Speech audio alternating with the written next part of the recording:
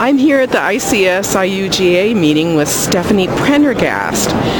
We interviewed Stephanie for the Doctors Forum in the summer 2010 ICA update, so don't miss that.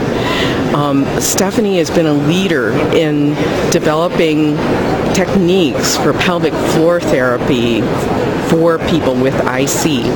And so we have a chance to ask her what techniques have worked best for IC patients with high-tone pelvic floor dysfunction and how things changed in your career. So for patients dealing with interstitial cystitis, the literature has begun to reflect that there are a lot of myofascial impairments that tend to accompany patients with symptoms of bladder pain and general pelvic pain. So we're basically seeing the evolution of connective tissue manipulation as well as manual therapy techniques directed at the pelvic floor and external muscle groups that are associated with the symptoms of interstitial cystitis or painful bladder syndrome. The techniques can be internal and external, and the focus has been more on manual therapies versus just things like home exercises and biofeedback, which can also be complementary for down training and helping patients become more functional. Oh, great. And for internal techniques, a lot of patients are afraid of having that done. What would you tell them about whether it hurts, whether they can stand it, and how helpful those things are? It's completely understandable that patients may be nervous about having internal therapy.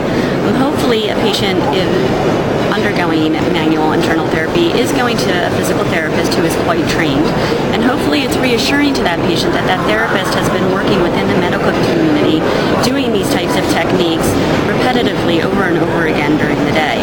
At times the techniques may be uncomfortable, at which point it's always a patient choice if they need to back off or continue with the therapy.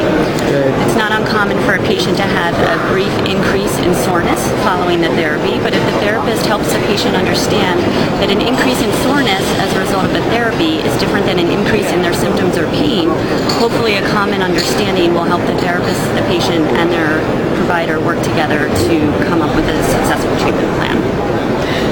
Now, I understand that you use some techniques that some physical therapists don't use in terms of manipulating the skin. Could you explain what you do and why that helps? Absolutely. So one of the primary components of our treatment plans for patients with IC or PBS involves connective tissue manipulation. And we really find it relevant that the tissues below the ribs all the way down to the knees and sometimes further are actually involved in the symptoms that patients have. It's documented in the literature that there is referred pain, and so sometimes connective tissue issues in areas that are distanced to the site of the bladder are actually pretty influential in creating and contributing to the bladder symptoms. So we do connective tissue manipulation and myofascial trigger point therapy in the muscles of the abdomen, the buttocks, the thighs, and sometimes even down into the lower extremity and foot. Oh, thanks, Stephanie.